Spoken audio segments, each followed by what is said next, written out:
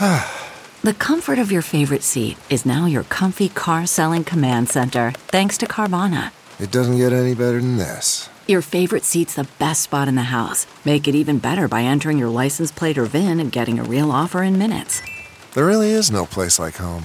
And speaking of home, Carvana will pick up your car from yours after you finalize your offer. Visit Carvana.com or download the app and sell your car from your comfy place. All right, we're back on the Adaptations feed, rebroadcasting a wonderful documentary series that I produced in 2020 called BCSM. And today is episode 2. So if you heard episode 1, no surprise, here's episode 2. If you're new to the channel, then check out episode 1 in the last week's show and enjoy episode 2 of BCSM. Welcome back to the BCSM podcast. Last time, we heard the story of how Alicia Staley and Jody Sugar built an amazing online community of clinicians and researchers and advocates. In this episode, we're going to meet some of those advocates and hear their voices and their stories on how they found BCSM and utilized it to further their advocacy within the healthcare space. I was just minding my own business, trying to be alive in this world. That's Lisa Bernstein, patient advocate and consultant. Lisa had 3 separate diagnoses of breast cancer. The first at 29 in 1994. My year started off with a literal bang, and then it went downhill from there. Back in ye old days of 94, the buzzword for patients at the time was support groups. We must get you into a support group. You know, I tried 2 in-person support groups and ran away screaming and crying from both of them. They were horrible for me, traumatic experiences, because I was the youngest person in the room by, decades, and just could not identify with what was going on and what people were talking about. And it just wasn't right for me. Lisa had tried online communities back in 2001, but they weren't the right fit for her either. I found a message board where people were talking about breast cancer. And what I ended up realizing was it was quite similar to the in-person experiences. And it was just a lot of venting and moaning and groaning. And believe me, I've done and still do my share of that. It's really important to be able to vent, but it just wasn't what I needed. Then, in 2005, Lisa got her second diagnosis. My brand new radiation oncologist, she kept on talking to me about the support group that they were running at this cancer center. And I kept saying to her, no, not going to go. I don't like support groups. She said, we do them once a month. I co-moderate them with our oncology specialized social worker. I think you would get a lot out of coming. And, I was like, okay, fine, twist my arm. I'll go once when I'm done with radiation. I'm someone who's always been incredibly curious and asking a bazillion questions and wanting to know the latest research. And I think that what she had in her mind was that by my going, it would not only benefit me, but my presence there might help others.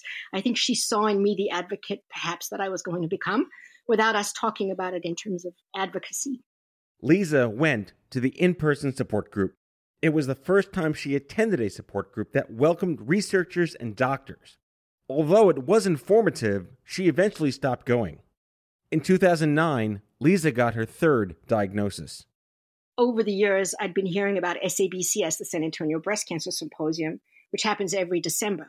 So in 2010, I was recovering from my, hopefully, final breast cancer surgery. And so I was sitting at my kitchen table following the tweets from San Antonio Breast Cancer Symposium. And that is when I realized the incredible power of Twitter to connect people who were interested in breast cancer, people who were both patients, survivors, researchers, and doctors. And it was my entryway into this whole world of breast cancer Twitter. So I quickly found HCSM, which is HCSM, the Healthcare Social Media tweet chat that was started by Dana Lewis.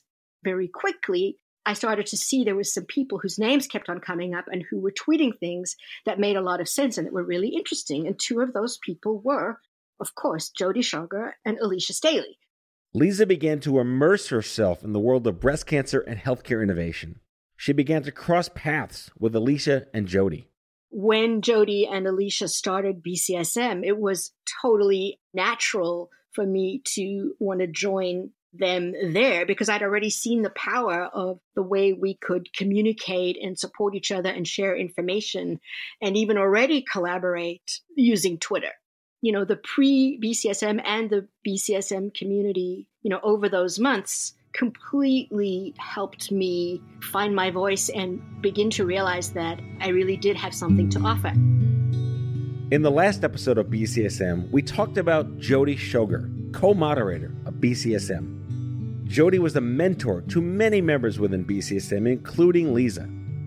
Lisa recalls meeting Jody in person for the first time at the Stanford Medicine X conference. With all of this common interest that we had in healthcare innovation and being these sort of accidental advocates, we started finding out about these conferences that were taking place, one of which was Stanford Medicine X. And I applied to go, Jody applied, and a bunch of other people applied. And once we found out we were accepted, Jody had encouraged me along the way because I was still, like I said before, quite timid. But I applied and it got accepted. And then it was like, oh my God, how am I going to get there? And when I get there, where am I going to stay? Because I was cancer broke, if you've ever heard of financial toxicity. So Jody and I, we were still direct messaging. And she said, well, if you can find the funds, you can share my hotel room with me. And that was just, we only know each other from Twitter and I'm going to share a hotel room with you? Oh my God, you've offered me that? We decided to get on the phone, and I remember I said, so you're not an axe murderer, are you? We both laughed. And so the first time I met Jody was in Palo Alto, and we shared a hotel room. Lisa met Alicia in person for the first time at Medicine X the following year. I have met so many people around the world, both in person and online, and developed the most incredible friendships and found, my place in the world through BCSM.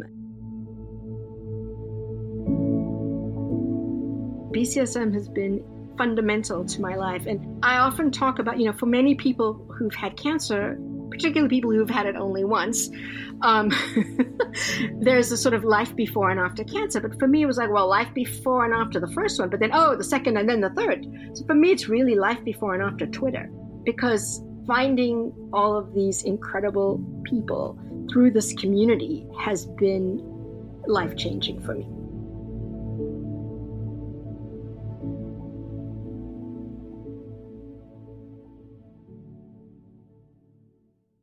It was a very lengthy process for me to get diagnosed. It started in the beginning of April. I didn't have a diagnosis until the end of July.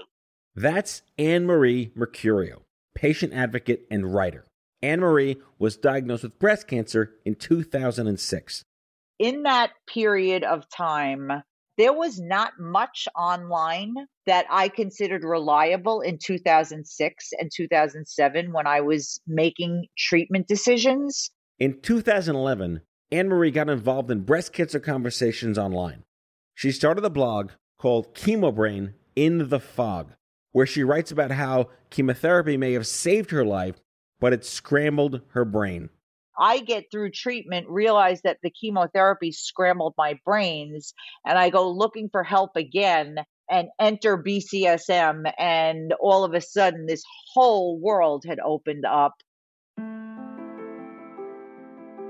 I was watching Twitter one night, and there was a fascinating discussion going on that launched me into a situation where, first of all, I found my tribe, which, as we all know, no matter where you are in the trajectory of cancer, you still need to feel like you're supported. The reliability and the quality of the information that I knew I was getting was supremely important to me. And the support of people that were either inactive treatment, post-treatment, living with metastatic disease, just the sense of community surrounding each and every person. Everyone is respectful of one another. Like many in the community, Anne-Marie began using the BCSM chats as a resource for her own ongoing cancer journey. I had a situation pop up in 2011, 2012, where I had to go for tests the following day. And, 3:30 in the morning. I'm sitting on the side of my bed, flipping out. I can't sleep. I am a nervous wreck because we all know that once you're told cancer, everything that goes on in your life, you automatically presume it's the cancer again. And I just remember sending a tweet and using the hashtag and, can't sleep, freaking out, and someone from Australia tweeted back to me and I'm like, I can sleep now. I was heard. Someone heard me. Anne-Marie even used the BCSM chats to help her mother, a long-term metastatic breast cancer survivor. I was at major cancer center with my mom getting a biopsy to see if the disease had spread to her bone. All day long, I had been, joking around with my siblings on a group text, and I get this news and I'm like, well, what am I supposed to do? I can't text this to my brothers and sisters, aunts, and whoever else. And I turned to Twitter and I remember sending out a tweet. We have another hashtag that we use, Fearless Friends. And I remember sending that out onto Twitter, like I was not supposed to be a fearless friend for my mom. And I'm walking in circles with nowhere to turn. And the outpouring of support that came at me, not only from other patients, like, people whose shoes I walk in, but doctors that were reaching out to me and researchers that were reaching out to me that were part of the Twitter community that were, using that hashtag. For Anne-Marie, BCSM became a lifeline. I was probably spending a few too many hours a day on Twitter, but I will say that at that point in my life, that's what I needed to be doing because that was what enabled me to finally put the trauma of the whole thing behind me and start building toward what can I be doing to help others that are 10 steps behind me by following in the footsteps of those that are 10 steps ahead of me. Researchers began to observe BCSM's conversations, reaching out to advocates like Anne-Marie. Researchers have sent me a direct message on Twitter that they're trying to put together something within the clinical trial realm, and they want to layer it with patient-reported outcomes, but they want to make sure that they're capturing what's important to patients. So I think that trials are being designed now with that at the forefront because, look, let's face it, if we can't accrue to trials quickly and we're not capturing data that's going to matter to patients, then how successful is the trial? The trial is not only to just advance the science, but for the betterment of the population that you're trying to, research within. By marrying those two things and making sure that there's a buy-in from both sides, it just becomes really a winning situation all the way around because you're getting better quality out of the trials because you're asking the questions that you see are concerning to not just one patient, but there's a large discussion taking place about a particular side effect that's troubling to a group of patients. I think that anybody that's looking to design a trial should be looking through keywords and hashtags and all of those things to see what discussions are taking place about this particular therapy that I want to develop a trial around so that we can make it the best possible design and give back the most robust information. Anne-Marie began to decipher technical language so that patients could understand it. I would take the time to kind of make sure that I was acting as a translator. When they're talking about these, crazy scientific terms, I would be like, let me take a breath and let me make sure that the potential impact of what is being shared by the researchers is understood by the people that are ultimately going to benefit from it. That, I think, put me in a position where I'm like, you know what, this is kind of cool to be able to do this. I'm able to speak the science language a little bit, and I'm able to speak the patient language an awful lot. And how do I marry those two? Anne-Marie's unique ability to speak both doctor and patient at the same time led her to speaking at grant review panels. She saw a unique opportunity to break through the jargon and make clear the value of cancer patients. It's like, make it count, This is not about you. It's about making a point on behalf of the community. And if you make this point well, then they're going to realize the value of having the voice of someone that's got the lived experience to kind of turn the whole paradigm on its head and really make it stick so that others can be, and I'm certainly not the only one that's doing this. There are many of us, but there are not many of us in high enough places. And then to have the other side, the people that are actually designing these things say, that's a good point. And suddenly I'm getting phone calls. Will you come and speak to our group and come sit with us while we're designing the grant proposal that we want to do to make sure that we're capturing as much relevant information that's going to help the patients at the end of the day. That is so satisfying and so rewarding. And that would never have happened if not for, what started as a tweet chat that built into this like ginormous global community. It was there for me weekly for years. Now I find myself, okay, I can make a difference on a much larger scale by participating with different groups of people where I could be bringing the voices of the community that I learned so much from and bringing that forward.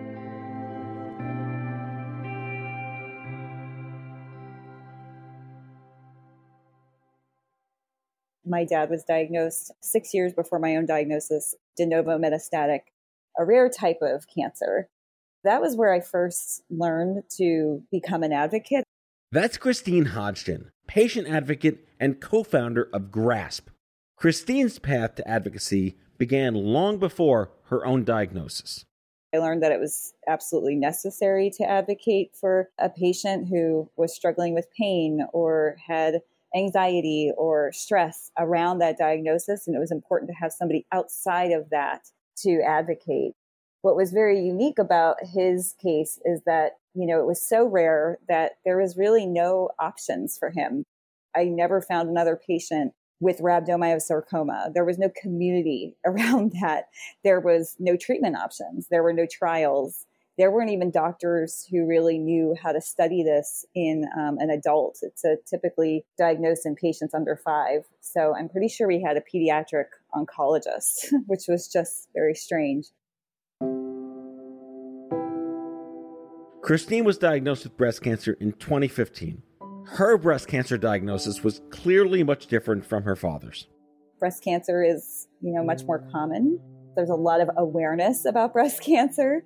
While I was getting this metastatic diagnosis, I felt, sad about that, but actually quite lucky that there was so much more attention to my particular type of disease. I was always able to kind of compare my situation to my father's and feel very grateful that there were resources, there was a community, but, it was still hard to kind of tap into as a metastatic patient, being 34 years old, young, never married, never had children. It was hard to find other people like me that kind of had my same experience.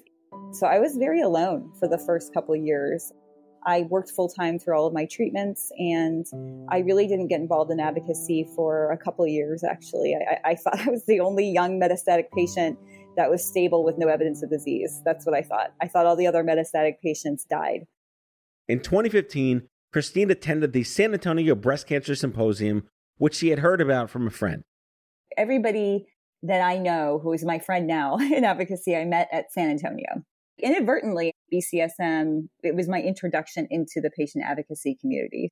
I just wanted to learn more about my particular subtype of breast cancer, but it was there that I met all these other advocates who knew each other through the BCSM community, and they welcomed me with open arms. I mean, I really was so shocked that there were other people with metastatic breast cancer living full lives, stable. Some maybe were dealing with progression here and there, but it was still quite amazing to me to see, these people aren't that different from me. And, I was able to meet young people, really young people. I think what I learned there was how much I didn't know. That was where I realized that, wow, there's some really savvy advocates here. They really know their stuff. And I felt totally inadequate, not in a bad way because they were so welcoming. Christine found what she was missing, a community connected through shared experience. I mean, I really felt alone for those first couple of years. Nobody really got me. Everybody thought I was cured because I had no evidence of disease, but, I still have a port in my chest and I get infusions every 3 weeks. So, my family everybody was very grateful that I was okay, but nobody got it. Nobody really got what I was going through. I mean, I basically had to decide not to have children. I had to make these really big decisions and I was just totally by myself. Christine began observing the BCSM conversations that were taking place online. Nobody knows that you're there lurking. And that's totally my style. I'm much more behind the scenes. It was just a nice way to kind of ease into the advocacy community. I am infrequent with my posts and I don't talk that much about my disease status or stability or non-stability. I'm more private that way, but there is this utility in, being able to have that platform and it's accessible. And, it really kind of helps both the extrovert and the introvert. And lurking in this case is not creepy. This is actually, it's almost encouraged. We want you to see the conversations that are happening. We want people to hear other patients maybe going through a similar experience. So lurk away. It's exactly how I started. In 2018, Christine met Julia Mauis, fellow advocate and co-founder of GRASP. Julia was diagnosed with breast cancer in 2013 while pregnant with her son.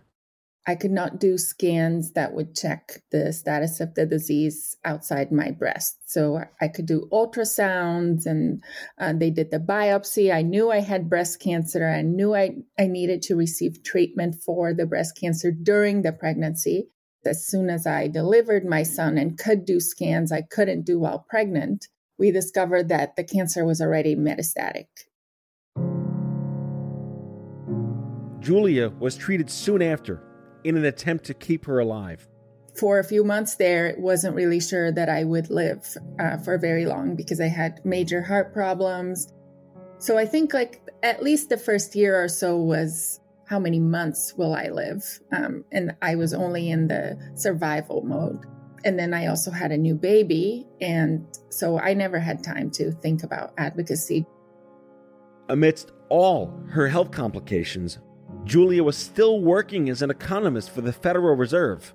I had a career and that was good and distracted me from all the health problems. I had some time during my career where I had supportive bosses and an environment that was supportive. That eventually changed and really went in the opposite direction. And I was also dealing with some progression. So I eventually left my career and tried to focus on my health. In 2016, Julia took her first steps into advocacy. My doctor asked me to speak at a fundraiser for research, and it was a private event at someone's house, and I did just tell my story, which I realize is very shocking. I mean, diagnosed during pregnancy, received chemo, delivered a healthy baby, had mets everywhere, including the brain, etc. All these things they really call attention. So at the time I said, if there's anything positive that can come from this terrible, terrible story, I'll do it. I'll share what happened to me if that will get people to give money to research. Absolutely. And when I did that, something changed inside of me, and I realized the power that sharing my story had. Julia began connecting with survivors online. In 2018, she attended the Living Beyond Breast Cancer Metastatic Breast Cancer Conference. It was there that she met Christine. The two joined forces, and while working together as advocates, they quickly noticed a missing link. What we started to see was just this lack of collaboration between advocates and researchers. Julia was very good at sort of making the connections to researchers. I have a science background, so I enjoy helping people find trials and find drugs and treatments that might work for them. But you really need both. It's not just me talking about a trial that's informative maybe, but you really need an oncologist to back that up. Christine and Julia combined their strengths and founded GRASP, an acronym for Guiding Researchers and Advocates to Scientific Partnerships. GRASP launched at the San Antonio Breast Cancer Symposium in December 2019. What we're really focused on is just breaking down that barrier that often exists between patients and researchers. And BCSM was already doing that. It was already breaking down these barriers where it allowed for conversations to happen that, weren't in the context of like an academic conference. These were like after hours conversations and very candid and very honest. And I think that helped us see that this is possible. The scientists and the researchers and clinicians aren't, aliens. They are people who, have children and have lives and can actually almost be your friend, or maybe even better, like a colleague is how I see them. According to Christine, once they realized that connecting advocates and researchers was possible, GRASP was welcomed into the community. I think a lot of people start projects, they have to promote their business or promote their program to say, like, look how great this is, you should participate. We had the opposite. We had such a need to bring these two groups together that we don't have to promote it. We actually have the opposite problem where we have so many people interested, it's kind of hard for us to keep up with the work. GRASP started at an ASCO conference last year. And it was just a poster walkthrough with me and another scientist, cancer researcher, and we both learned a lot from each other, and we tweeted about it, and people started commenting, where can I sign up for that program? It wasn't about having to promote it and get people involved. It was so easy, and we thought that we'd have no problem with advocates. We were a little bit worried about scientists, but actually they have responded wonderfully. And so that's the unique part about GRASP, and that there is such a need to bring these groups together. And our whole mission is to drive better research. We think that when you have advocates involved in the research process and early, not, I wrote a whole grant, I want you to give me a letter of approval. No, at the very beginning where the patients are actually helping design a trial, for example, or to, refine the outcomes of a study. That's where we feel that we can actually drive better research. But what we realize is there was no real formal way for researchers and advocates to meet. And so we just want to create more opportunities to do that. For Julia, it's crucial for researchers, doctors, and clinicians to recognize that patients are experts in living with cancer. My doctor has decades of experience. She's treated probably thousands of people. She's led national trials, but thankfully, she hasn't personally had cancer impact her own life. And she hasn't felt the chemotherapy coming through her veins or have to figure out how to manage childcare and going to infusion every 3 weeks, or how to get scans and scan results or things like that. And yes, there are doctors who have had that personal experience, and those are very unique stories that have to definitely be told. But the patient in general is not the physician, is not in the medical field. And that person's story needs to be elevated, needs to be shared. We are a key player in the whole system. We need to not be an afterthought. We need to not be an end user, period, of the product. We need to be included early on because our preferences matter when it comes to designing trials, when it comes to deciding how healthcare will be delivered, when it comes to making decisions that will ultimately impact our lives more than anyone else's. And I think that whole idea of patients as experts has really grown over the last few years. With GRASP, we have taken that to the poster sessions and to the science discussions where you have a brainstorming with the key players, and you have the clinician and you have the researcher and you have the patient. Maybe you have the pharmaceutical company. Those are all players that could possibly be involved, but the patient has to be involved from the beginning. And I think that is something that GRASP has played a role in. Our hope is that GRASP is not us, right? We may have started it The ideas may have come from us, but we need people to take on and do the work, because our ultimate focus as metastatic patients is to stay alive. Lisa, Anne-Marie, Christine, and Julia are just some of the thousands of breast cancer survivors who have found community, support, education, and furthered their own advocacy through the power of BCSM.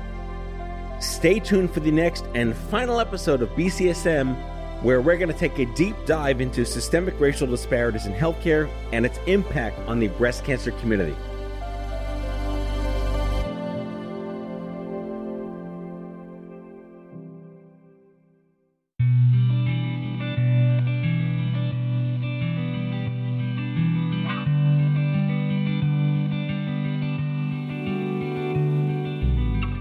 Thank you for listening to this episode of the BCSM podcast. If you like the series, be sure to subscribe, leave a rating, a review, share on social media, and please tell your community to check it out. Your voice matters, and we'd love to hear your thoughts and feedback about this series. So call us at 855-AUDIO-66, that's 855-283-4666, and leave us a good old-fashioned voicemail with your comments. We can't wait to hear from you. And don't forget to join the BCSM Weekly Tweet Chat live every Monday at 9 p.m. Eastern on Twitter. The BCSM podcast is a product of Offscript Media. Our executive producers are Brianna Seely and me, Matthew Zachary. Our contributing producers are Alicia Staley and Dr. Deanna Atai. Andrew McDowell is our senior producer. It is recorded, mixed, and edited by Brianna Seely. For advertising and media inquiries, email media@offscript.com. For more information, visit offscript.com.